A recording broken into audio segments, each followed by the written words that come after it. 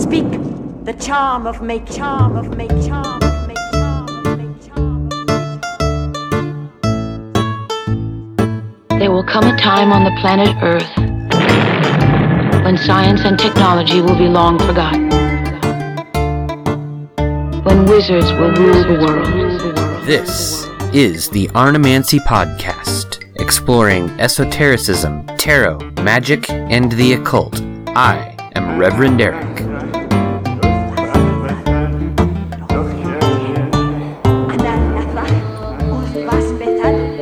Hey guys, it's me, Eric. Hey, that's my fucking opening. Don't you dare steal it. Well, it's too late. I'm here with Alex from the Alex. Arnemancy! Welcome to Wormhole. Hi, Alex. Hi, Eric. So, Alex is the host of the Alex Cast, which is the only Alex-based podcast in the world, isn't it? Yeah, I don't know. There might be others by now. Yeah, but not like Alex with two X's. There may be. I don't know. I mean, I can tell you that nearly 10 years ago when I started the show, it was the only Alex-based podcast in the history of the universe. So you're the graybeard of Alex's in podcasting. Yeah, I suppose so. All right. So Alex the veteran. And he's here on the first episode of the Arnemancy Podcast, primarily because it's his fault that this happened. Yeah, that's true. So I blame me. Yeah, and I'm glad. I decided that I was going to start a new podcast under Arnemancy and sort of stop working on My Alchemical Bromance because I wanted a couple things. First of all, branding, right? Because I was trying to tell everybody that I was two different things all the time, and it got confusing. And I just don't have enough of an audience or enough output to really feed more than one name. You know, it's not like I'm not the Mike Patton of content production in the world. Well, let me give this little bit of explanation because I feel like I can give more truth because I can say it more negatively. Okay. My Alchemical Bromance is a terrible name. I've known you for the entire time the show's been on, basically, and I don't know the names of your co-hosts. Therefore, it's your show. Why is it called My Alchemical Bromance? You should rebrand as Arnemancy. Now, you can't say that. I'm not even saying you agree with what I just said, but I'm saying that's my opinion. Well, and weirdly enough, now there's a show called Arnemancy with only you on it. I do like the name. I think it's a fun name. But it is kind of goofy. It is, and it's based on a terrible band. I've never listened to their music. I mean, they're not terrible. They're just like the most like plain like that era rock music you can ever find. Yeah, and it definitely the name interferes with search results. Yes, because if you Google My Alchemical Bromance, and by the way, I don't think anybody should use Google. If you use DuckDuckGo and look up My Alchemical Bromance, it's going to think you mean My Chemical Romance, and it's going to send you to those results. So yeah, the branding stuff was kind of an issue, but also like creative direction. I wanted to have the freedom to do my own thing, and I felt like since I nominally had two other co-hosts, every time I wanted to change stuff up, I had to be like, oh, I better check with them first. So it was a good idea. Thank you, Alex. When you came up with the idea and I agreed to it, you made me promise that you could be my first guest. So here you are. Okay, that's not really what happened. Oh, I'm certain that's what happened. Let's hold here. Move your mic that way because you keep moving away from it. This way? Yeah, you keep going over here. Oh. Which is where the mic isn't. Oh yeah, it's because I can't see you. Okay. Oh, that's fine. Like right, then your eyeballs are above Mike, so now now you're not going to dodge it as much. It's just an instinct. That's actually why these things don't do anything. They're literally so people always want to put their mouth on the mic. These are almost useless when you have the baffle on. I just put them there so people don't put their face on the mic. These are literally spacers, which is I'll tell you because I trust you. But like kind of noobs to people on mics this is literally just zoo animal shit. That's so you don't put your face on the mic and go pop plosive. Okay. Okay. So. All right, so fine. That's not exactly how it went, but yeah. What I remember was we're sitting at the bar. I was wearing an ermine cloak on my typical throne, carried around by Vestal virgins, and you said, "Oh, please." I mean, this was a little. I mean, I'm kind of paraphrasing, but you're like, "Oh, Alex, please bless me with your divine wisdom. What shall I do in my future endeavors?" And I deign to give you information. I may be a little high, and no, but I remember giving you advice, and then you saying you really need to be my first guest. There's no one else in the world that could ever, be in your shoes. Without you, I'm nothing. Something along those lines. I think you might be a little high. Yeah. Well, I guess the reality is it was probably somewhere in between those two. The cloak was real. I don't think there were any virgins. Yeah. I mean, yeah, that's true. I was trying to remember what I was trying to make a pun off of Vestal, and I'm like, nope, doesn't work. That bar has a vestibule. No, doesn't work. No. Well, Vesta was an ancient Roman goddess. Yeah, no, I was trying to find a way to make a pun off of that, and it just, nothing was happening. But anyway, Ermine Cloak. Ermine Cloak. So, all right. So I thought that we would come on and maybe we would talk about tarot. And so we're in Alex's dungeon right now. I mean, his basement or whatever you call this place. Used to be called Echo Chamber Studios, but now I have enough this weird squishy stuff hanging on the wall, so it's not as echoey as it used to be. We call it now Foam Wall Studios. Yes. And we we brought out a bunch of tarot decks. So we've got some tarot decks and some oracle decks. I've got the Picatrix Deccan deck. I've got some abnormal tarot decks. We've got BMO here to keep us company. And I thought we would start by... so, Alex, you've been using tarot for a zillion years, right? Yeah.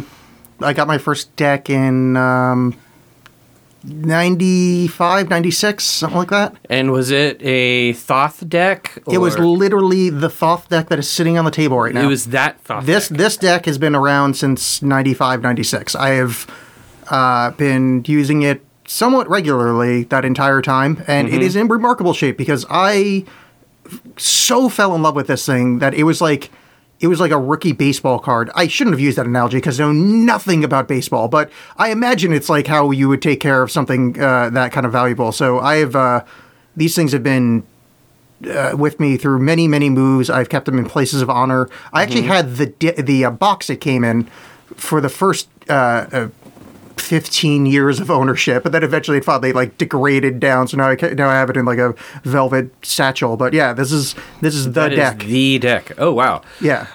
So there's a lot of mojo on that guy. So I've been using tarot since I was a kid. Probably I must have been 12 or 13 years old. But my first deck is long gone, and I didn't bring any of my really long-time decks with me, but I did bring the Rota Tarot from Sor Tzadkiel, which is sort of the deck that I carry with me all the time. Is that's your main use deck? Yeah, and it's I love it. It's definitely, I would say, unusual. It's very brightly colored. I enjoy the symbolism quite a bit, and yeah, so I was thinking we could experiment. Let's do some tarot. Yeah, let's do that. All right. So I've never used a Thoth deck. I mean, I've never owned one. Yeah. I'm unfamiliar with it. Should we start with that? Well, what I was going to say is I will grant you use of my Thoth deck. Why don't you play around with it and see what you can do? All right. Why don't you take a look at this one? Yes, I do want to see the Rota Tarot because I've seen this a lot on your social media, especially when I believe you had the person that made these on, right? Oh yeah, she used to live in town. Yeah. So yeah, it was I think that was a really fun episode. Oh, these are great looking. Why have I? They're beautiful. Yeah. It's a Lady Frida Harris is the lady that painted them all. They're gorgeous. There is so much symbolism wrapped up. That's right. I think you would geek out in these so hard. Every card has 6 layers of there's an alchemical story rolled into there, the alchemical wedding is told in that deck, and then every card has all the astrological kind of overlay, and then the mythical overlay. It's so ridiculously deep. That's why I've had it for so long, and I think I don't know anything about tarot because I started reading on those. Yeah, I mean, I guess the thing is, the Thoth Tarot is tied to Aleister Crowley, and that's probably been one of the reasons that I've avoided it so much. I've never really been a big Crowley fan. I am not a Crowley fan. I say this, I loathe that man. I think he's half an ass and a hypocrite, but he made a really, really good tarot deck. That's just one. It's like shitty parents that made a rad kid. I don't know anything about Frida Harris, but well, I mean, honestly, so I've been listening to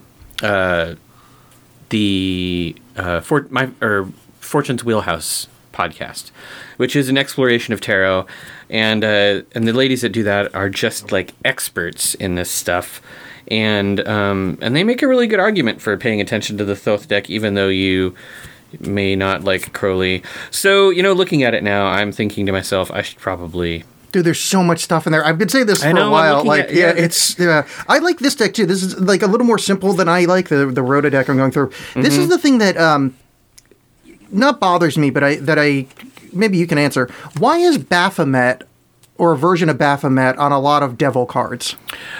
I believe that the version of Baphomet that's on all the devil cards dates back to Wait.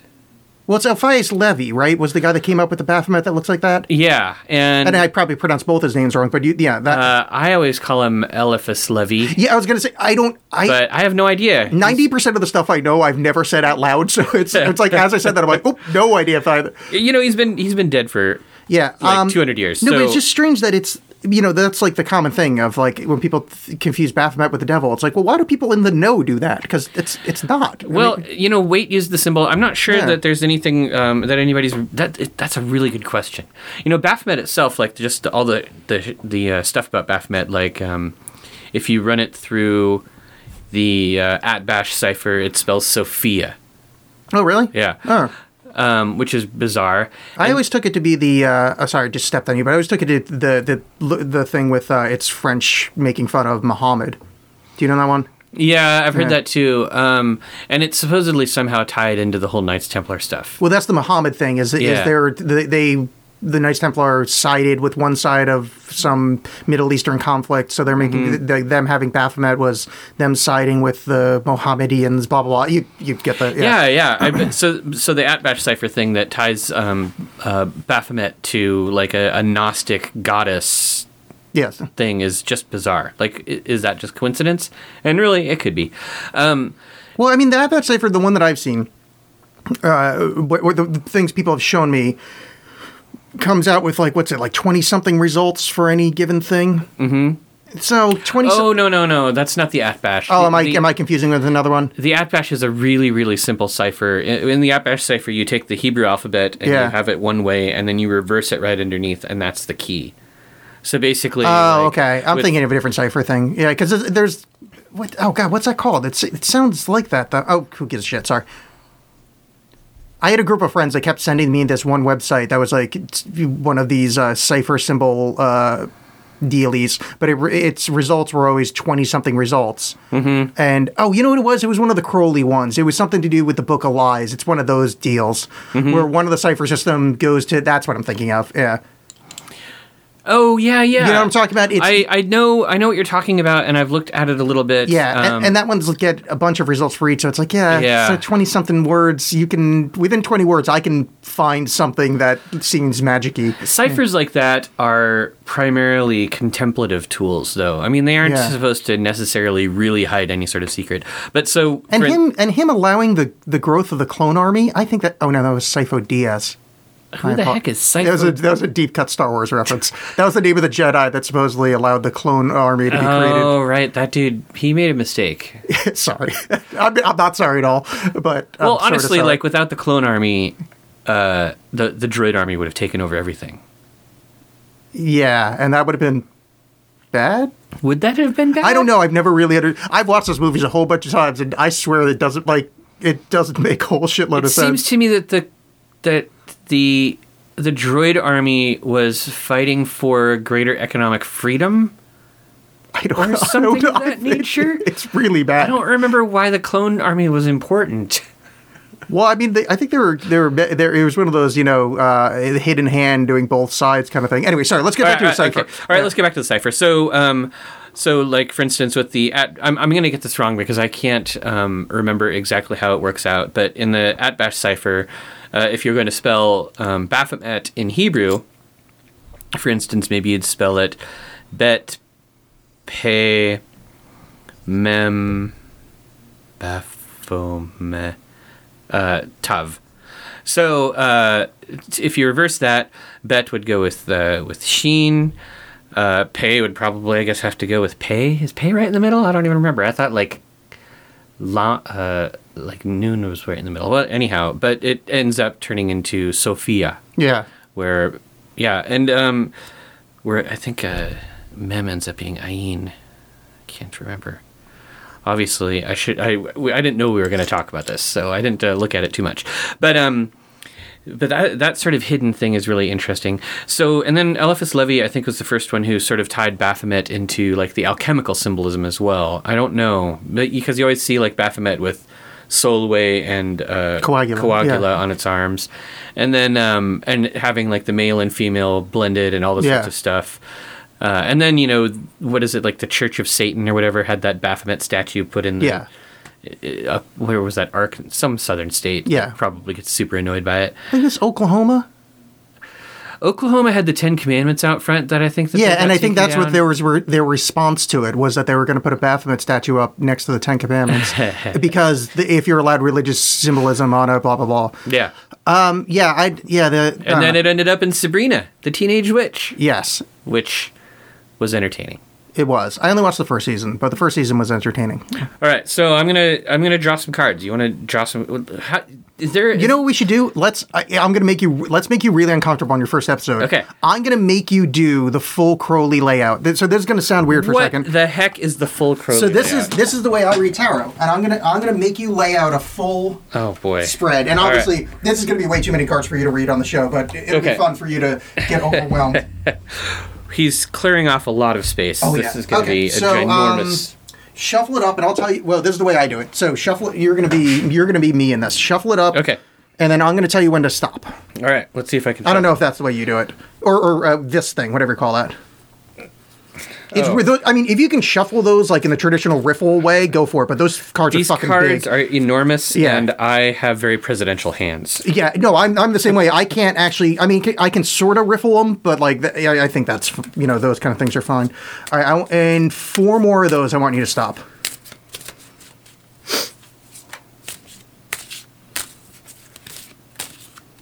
Can our guests at home hear?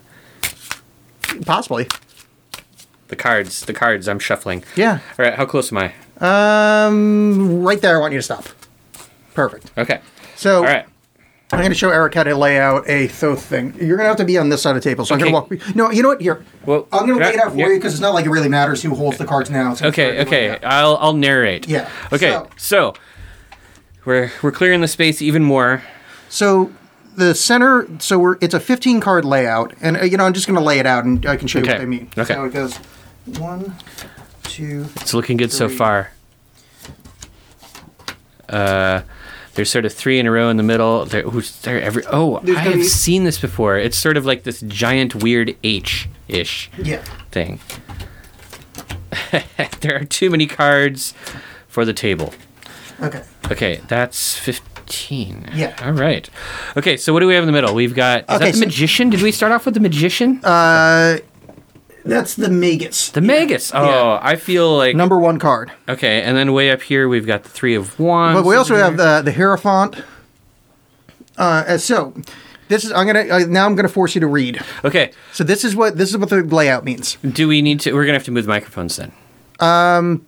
Or. Something. Yeah.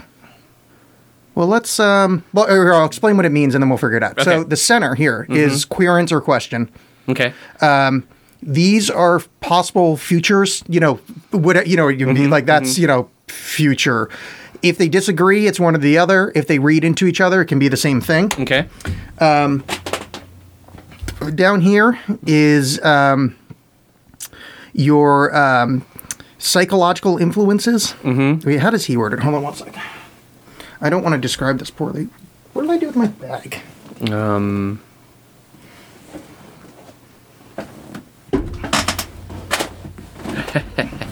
Well, the problem is that I've been doing this forever, and the way that I read the bottom two, I have a feeling disagrees with Do you see a red tarot bag? A red tarot bag. Oh, yes. Okay. There. I want to give the proper what he says it means. Okay. So,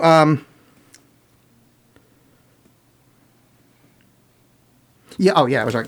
So this is the psychological cards. So this is the basis of decision making. That's the bottom left triad. Yeah. Okay. And then the bottom right over here is like, I call it karma, but that's godly forces, exterior stuff that is unchangeable, immutable. But in my head, that's karma. But, okay. So, we're looking at 15 cards here. Yeah, this is, sorry, I'm overtaking your show for 1 second. I just want to be very clear here. This is incredibly unfair of me towards Eric, and there is zero expectation of successful read.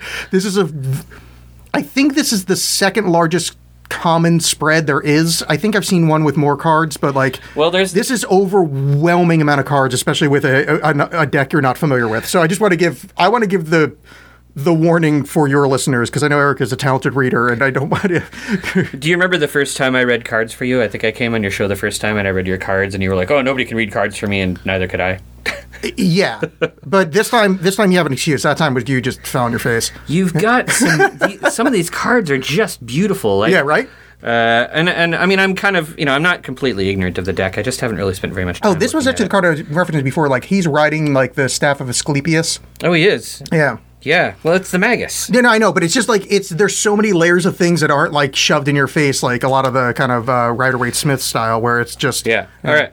Well, for those of you playing along at home, I'm going to read out the 15 cards, starting with the center. So the center 3 cards from left to right are the Hierophant, the Magus, and the 2 of Coins. The upper left, which is the first of the possible future triads. Yeah, weirdly enough, I read them right to left, but I don't know if that's just me. I shouldn't have interrupted. Sorry. Sorry. I should. As I said it, I went, "Oh, that's just." I've been doing this. I'm going to read them. Sorry, read them the way you want. Sorry, my apologies. It just, it's like someone driving your car you've had since high school, where it's like, no. You have to shift this way. All right. The upper left triad is the Tower, the Aeon, and the 5 of Wands. The upper right is the Princess of Cups, the Princess of Wands, and the 3 of Wands. Okay, the lower left, which you said was the psychological triad. Yeah. We've got the 6 of Wands, the 4 of Cups, and the 7 of Cups. Ooh, wow, that one's cool. Okay, and then the bottom right, which is the karmic triad, is that what you said? Yeah, like karma, outside influences, godly stuff, discorporate entities enacting upon you, shit like that.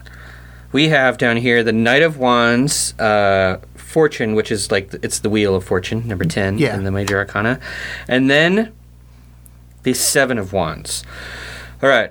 Well, so in most of the styles of reading that I know, the first thing you do is you sort of look at like what elements are kind of controlling the whole thing, and we have an overwhelming number of wands here, which is weird for me. I'm usually swords and horrors. So out of the 15 cards, we've got 1, 2, 3, 4, 5, 6 wands, 3 cups. And the rest are major arcana. So we're looking at something super big. This reading is big. It's, wands and cups are fire and water, and in terms of like the sort of Kabbalistic map of the universe, are kind of like the top 2 elements. So those cards are sort of like indicating that we're not necessarily dealing with a manifested idea or anything of anything that is necessarily yet impacting the material world. Now, right here in the middle of the whole reading is the Magus, and I feel like not only was it the first card we pulled out, but it just feels like everything else in the card radiates out from the central point in the Magus, because that's just sort of how the artwork works. All right, let's look down here at the psychological part of here. We've got the 6 of Wands, the 4 of Cups, and the 7 of Cups. You say you usually read them. Do you ever read them just from like the center outward? Yeah. What I meant by that was, and I realized immediately that I was telling you how to drive my blessing. I meant the future stuff is because the top 2 lines are connected to each other, the top 6 cards. For some reason in my head, it goes the rightmost is like the one to start with. Okay. And then if this one connects to the right, it's a 6-card thing. If it doesn't connect, then it's kind of 2 future paths. The fact that change is at center, not trying to tell you how to read, but like to me, change at center would mean that these 2 are probably in opposition. But I'm literally not even looking at these cards. I'm trying to just let you do what you would do with a completely unfamiliar deck and layout. We've got, I would say that it's, if I'm going to look at these cards, I'm hoping that they are not connected to 2 future paths. Because on the left, we've got the Tower, Aeon, and the 5 of Wands, which is also labeled as Strife. Now, the Tower is not a comfortable card ever. That is a card of abrupt change and sometimes very catastrophic change, usually changes that you're not really planning for. And then the 5 of Wands way over there, that Strife card is also a card about, like, change that you might not have as much control over as you'd like. Every 4 is sort of about things sitting still, and so 5s tend to be new motion and new direction. And the Fire suit of Wands is one of those suits that, though it's very powerful, it isn't always your friend. It's like fire. You can either burn and destroy, or you can use it to create. So that whole upper left triad of the Tower, the Aeon, and the 5 of Wands just makes me kind of feel like, okay, there's an end in sight, but there's no happiness on either side of it. There's just a lot of destruction, change. All right, so then on the other side, though, we have some really good change happening over on the other side. So if we're reading from right to left, we've got the 3 of Wands, which is 3s are sort of the first movement, the first creation, moving into the Princess of Wands and then the Princess of Cups. This is a tough one for me. I know that Crowley does the face cards differently than I'm used to, so I'm not totally certain how to read these guys. But if I was going to associate princesses with pages, man, and the symbolism, I'm just not familiar with the... But face cards are so difficult to begin with, and here we are with a whole new set of... Oh, the Princess of Cups has a turtle, and a swan, and a fish, and a lily, which... Okay, so typically I again use sort of like an elemental matrix to connect the face cards into the suits. So I would usually look at the princess cards as being sort of like Earth of blah blah blah. So here we have Earth of Water and Earth of Fire, both of which have to do with like taking energy. In the Wands, in the Princess of Wands, you have this elemental creative energy that you're bringing into the material world. The Princess of Cups, you have sort of emotional energy that's being brought into the material world, and all of it. Oh, I keep leaning away from the microphone. It sounds weird. Oh, you're fine. I think if you run an EQ on it, it'll be fine. I can hear you fine in the cans. Great. And then so along with that 3 of Wands, I would say that it's some sort of this is a much preferable future that hopefully is not tied to this. Hopefully you can just pick this one, or we can pick. Who are we even reading for? Me. Oh. Well, we didn't actually specify, which was probably something we should have. In my head, I was thinking me, but this actually would make more sense for you. So, well, generally, there's a bit of histrionics in here, but generally when this deck reads about me, it is a dramatic little, drama queen, histrionic, screaming kind of thing. Mm-hmm. And there's a bit of that in here, but this is an uncommon reading that if it were about me. So this actually tends to make more sense. Okay. Well, unless you're reading with reversals, then I could see it being about me. I don't, I've been flipping the reversals around. Yeah, I noticed you don't read with reversals, or at least on this deck. Yeah, I've never really... I'm moving away from those myself, actually, the older I get. Yeah, well, let's talk about that in a second. Let me finish this. So now I'm looking back at the center 3, where we've got the Hierophant, the Magus, and the 2 of Pentacles. So here we have... I think I kind of see now. So the Magus, as one of the sort of introductory cards of the Major Arcana, is kind of like the beginning of a journey and the beginning of some sort of major undertaking or project. one of the nice things that the way I always interpret the Magus card is it's kind of in opposition to the Fool, where with the Fool you're starting off with something new and you have absolutely no clue of what's going on, whereas with the Magus you usually have the tools that you need in order to succeed. So over on the left you've got the Hierophant, who usually to me represents some sort of like internal structure of rules and ethics and mores. And then over on the right, you have the Two of Pentacles, which is, again, it's the only... I'm sorry, the Two of Discs. No, it's fine. No, it's the only... Fucking call it coins. I don't care. It's all the same shit. It's the only real, like, earthy earth card that we've got going on in this whole reading, isn't it? Yeah, so that one has to do with new things happening in the material world. I think it ties in very nicely to this side where you've got both princesses hanging out up there right above the Two of Discs. I like this route. This is better. All right, so the psychological Six of Wands. That's like the hero card where in the Rider-Waite you've got the guy riding back into town and he's all like, I'm big shit, and he's got like his laurel leaves, his crown of laurel and all that sort of stuff. In this one it's literally victory. Yeah. Then luxury, the Four of Cups, leading into the Seven of Cups, which is... Is that debauch? Debauch. Yeah. That's funny. That's a tough one to read. You know, Four of Cups is a nice, pleasant card that usually has to do with some sort of like emotional stillness point. The Seven is an obstacle that has to do with like an internal emotional struggle where you have to consciously decide for yourself, like, whether you're going to take a road that you can clearly see or a road that is completely unknown to you. And here it's called debauch. I don't know what that's about. Okay, finally. Well, I think the idea is the overabundance of the watery nature. You know, like it's a bacchanal. Well, because if you look at the card and then think like overabundance, it actually does kind of visually. You know, it does. Yeah. Oh, yeah. I could see that. Yeah. Okay, that would make sense with some of the more classical. Slightly more classical imagery. Yeah, it's not I don't think that's the best word in the deck, although I like that word. I don't think it's like 100% the best thing for that card. Oh, yeah. All right. So, and then finally the karmic spoke in the bottom. That's what let me see what he calls it. Okay. I've always called it. I mean, I may just be calling it what he calls it. He says, forces operating beyond the querent's control, destiny, or karma. So Destiny or karma. Well, we've got some cool cards here, such as the Knight of Wands, some desterific cards. Like the Fortune card, which is literally about changing fortunes and all that kind of stuff. And then the Seven of Wands, which is Valor.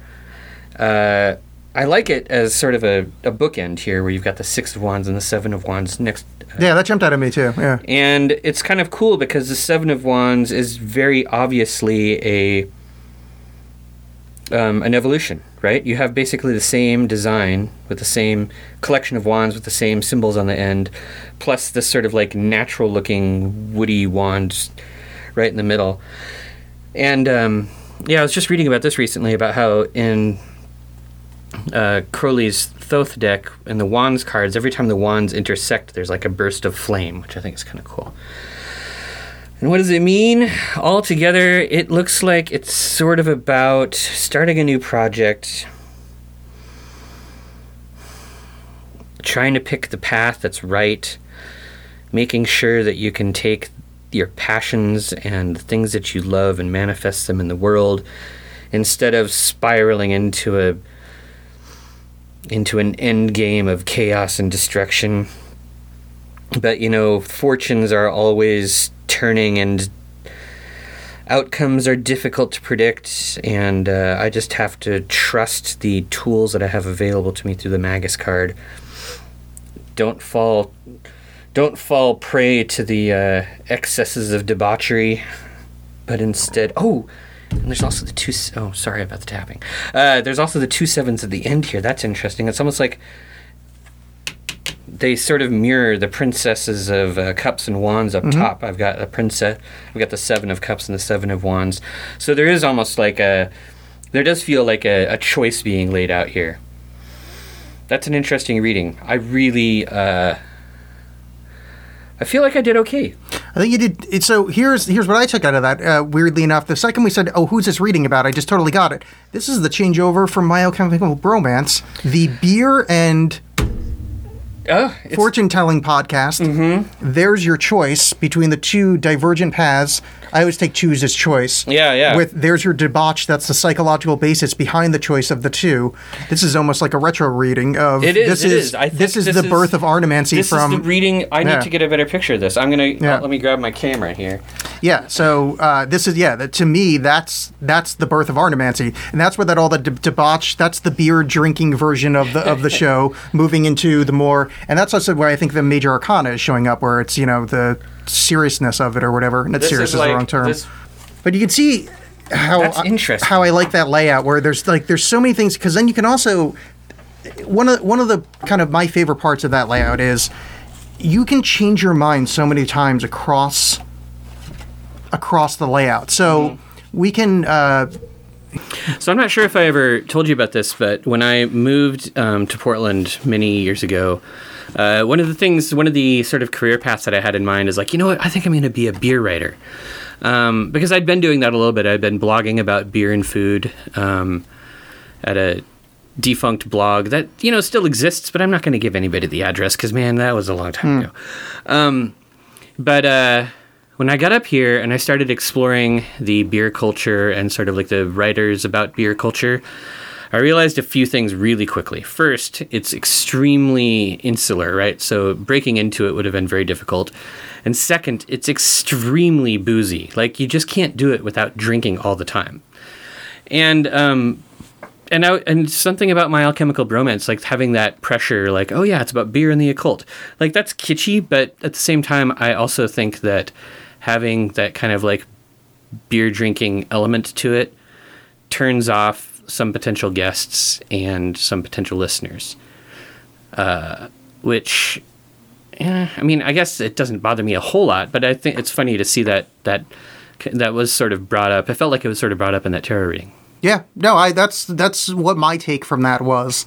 The second I realized, oh yeah, we're reading about you, then it's like, oh, this is clarity, because that made no sense to me. Mm-hmm. Those aren't cards that usually show up for me. And we talked about this in your first appearance, but like, I am terrifically difficult to read for. I don't know what it is, but like every tarot reader I've ever run into has had trouble with my cards. I don't know why.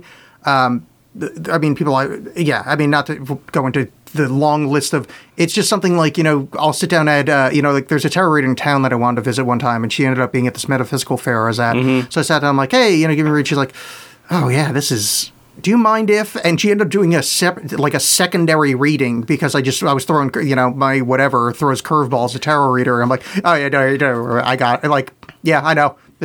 I'm a fucking weirdo, and for some reason, my future is odd, or my, whatever I'm throwing out there is odd. Well, I think that my first attempt at a reading with the Thoth Tarot was successful. Oh yeah, no, I think you did great. I think you kind of understood the concepts because you were seeing how they cross-reference each other. Because also that's, I think, the point of that weird H layout is because you can see the X and like kind of how the center interconnects with futures and psychology and karma and everything. Right. Yeah, actually, the layout of the cards kind of looks like Ladd's Edition. Oh yeah. It's a Ladd's. We should just call it the Ladd's reading. Yeah. The Ladd's layout. That would be nice. Yeah. So we got some other decks here, and I was thinking, I really want to look at. So this is Eric Millar's. Yeah, let's have you throw some. So Eric Millar is a local artist, and he has been doing on WeTheHallowed.org a disruption generator project where he's got a random word generator, and for 120 days or 120 posts, 5 days a week without weekends and possibly holidays. He's been posting the random word. He draws a picture of it, and then kind of a oracular reading of that word, which some are more difficult than others. Like I know at one point he got, I don't know if they happened in a row, but he got blueberry and bucket, which it's very different. Blueberry, you could probably make some kind of oracular, kind of interesting occultness to it, but bucket is a difficult thing to try to make. I think bucket would be easier than blueberry. A blueberry, you could do the whole Persephone thing, I feel like. I know that's pomegranate, but I mean, I feel like there's fruit.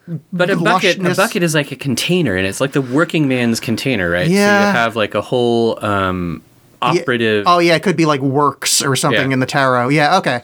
But anyways, yeah. So he did that, and I have very little involvement. It's Keats who've been on the show, and Eric who is not me, the other Eric Millar. Eric Millar. Yeah. So I work at a print shop, and I decided to, as kind of a gift, because I'm working with Eric on another project, Eric Millar on another project, I made them tarot decks of the system because it's coming out as a book very soon. It should be on Amazon very soon. I think Eric Millar sent me a preview PDF of it to check out. Yeah, it looks really great, and it's going to be interesting. It's like a divinatory, it's bibliomancy style book, but I made a tarot system out of it because I work at a print shop, and it was slow, and my boss is cool, so he let me do it. And Eric has one of the 3 existent decks ever. He's actually the only person to ever hold the disruption generator that had nothing to do with it, which I had very little to do with it. I'm working with him on another project and made the decks for them, so I'm the Kinkos of this, but well, I think this is a very. I mean, I don't even know what you would call that level of abstraction. Like, it's an oracle deck made almost entirely at random. Yeah, it's entirely random, ritually randomly created over. Well, I think that's why it's the disruption generator. It is. It just makes me think of like. You've read The Invisibles, right? Yeah. So, not all of it, but I've read a good chunk. Yeah. There's this scene at the end where they have this drug in The Invisibles that causes you to see words as what they really are. And there's a scene at the end where one of the main characters goes into some sort of like divinatory trance where she injects herself with the drug and then has a random word generator popping words up on the screen in front of her. Oh, that's rad. Which is kind of like this. Yeah. I'm very excited. I'll just pull out 3 cards. Yeah, there's no system. I mean, I don't think there's a system. The only system that exists is the book version. Eric kind of invented a way to read from the book, but as far as cards, we don't know. All right, the first card is Enormous. The second card is Haunt, and the third card is Misshapen. Oh. Okay, and I'll describe these 3 images so that the audience, the listeners, can get a picture of it. So the card labeled Enormous, it looks like some very tiny people standing in front of an enormous like stone tower with like enormous things in the background sort of looming around. So it's literally an enormous thing. Haunt has a very shocked looking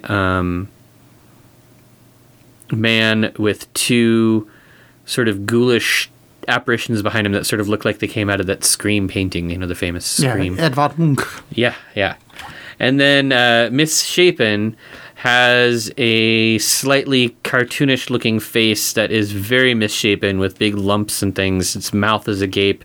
Its nose is like a ginormous pomegranate, and its teeth are pointing off in every direction. Oh, I don't even know. Here, you read these. It's your turn. Okay. So, Enormous, Haunt, Misshapen. Well, let's see. My immediate thought is kind of a negative reaction to a project, to work. So, like, Enormous is almost like, Tower of Babel kind of thing. I was thinking that, too. It reminded me of Tower of Babel. So, yeah, okay. And then Haunt is, the misshapen, the figures behind it are the screaming kind of things, the haunting. And then Misshapen is, obviously Misshapen, this kind of ghoulish, if you think about that as a psychological thing instead of like a physical misshape. Mm-hmm. So it's like the Enormous is like this project or this like the looming thing that's happening right now, and this is the running away from you, and the Haunt is like the guilt or the feeling that you're doing it wrong, or maybe that it's not happening right, and then the Misshapen is the effect that it has on you, maybe. Yeah. So it's this is like very much like kind of a worry over a project sort of thing is what I would take out of it. But that's kind of the cool thing about this. You shouldn't even call it a deck; it's a book. Yeah. That I made a deck out of. That it is obtuse. Like I mean, I mean that's that's what jumps out at me. Or like, or the other way to read it would be a misapprehension of a work. So thinking that what you made is shittier than it is. Like, so if you create something good, you think of it as misshapen, but it's actually this enormous quality. Because it's not like so in the enormous thing, there's 2 towers, and it's not like they're inferior quality build towers. They're there. I mean, there's people hanging out. Nobody looks terrified of it or anything. Yeah, it's just so they work, but you're haunted by the idea that there's this misshapen mess. That so you're thinking that whatever your art, your book, your creation, it's like the your second whatever guessing of the quality of your own work. Yeah. That's my other read, which I like that one better now that I think about it. Yeah, that one. I think that one. That one makes sense. So yeah, disruption generator cards getting some use. Yeah, cool. Yeah, I'm really looking forward to spending some time with this. Eric Millar, I've only talked to him a little bit, but he seems like an incredibly creative individual.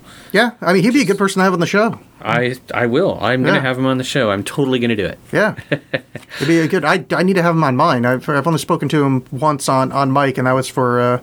yeah, you guys have some interesting projects coming up, don't you? Yeah, he and I are doing a comic book together. That's awesome. Yeah. Weirdly enough, based around Ladd's Edition, and we're calling it Lilith's Edition right now. Oh, yeah. Yeah. Well, that's cool. Yeah, so super weird, occulty book, but like done in a humorous style. So you've got some books available on Amazon.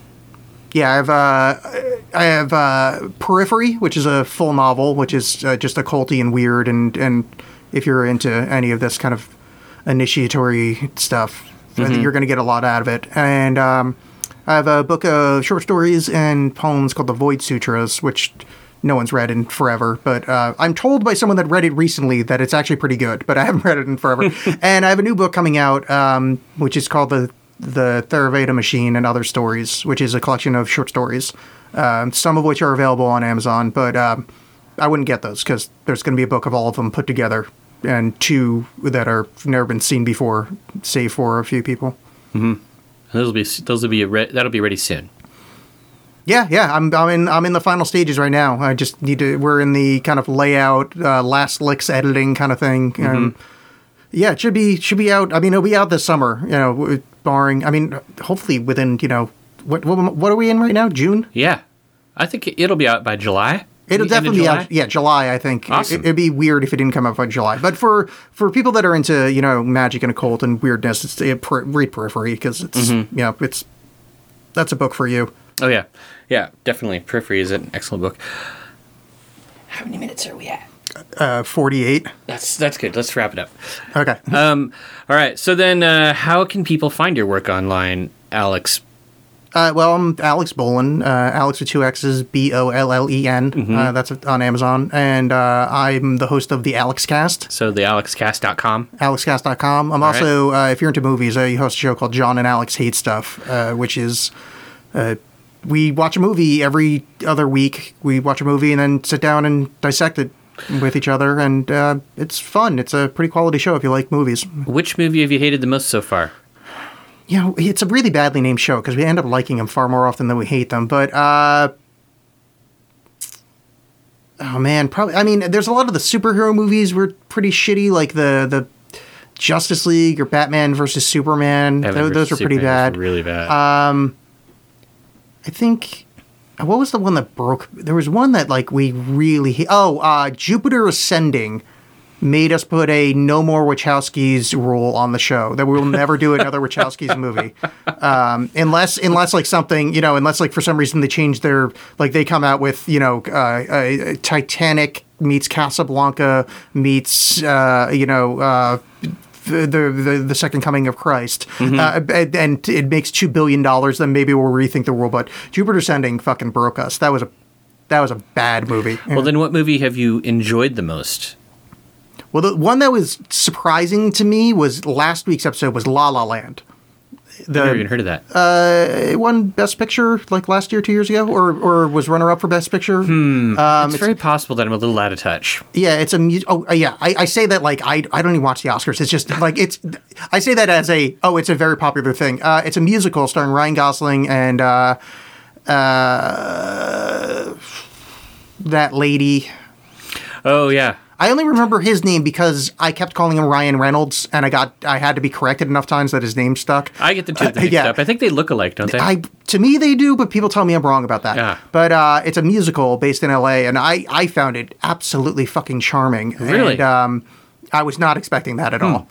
But the main kind of enjoyable one for me was Fifth Element, which was an early episode for us. Oh, I love that movie. Yeah, I love it. John hates that movie. So the whole episode is me just being delighted how much John hates that movie and me loving it. And then, I mean, frankly, I don't like it nearly as much as I say on the episode, but it's so much fun to have John squirm.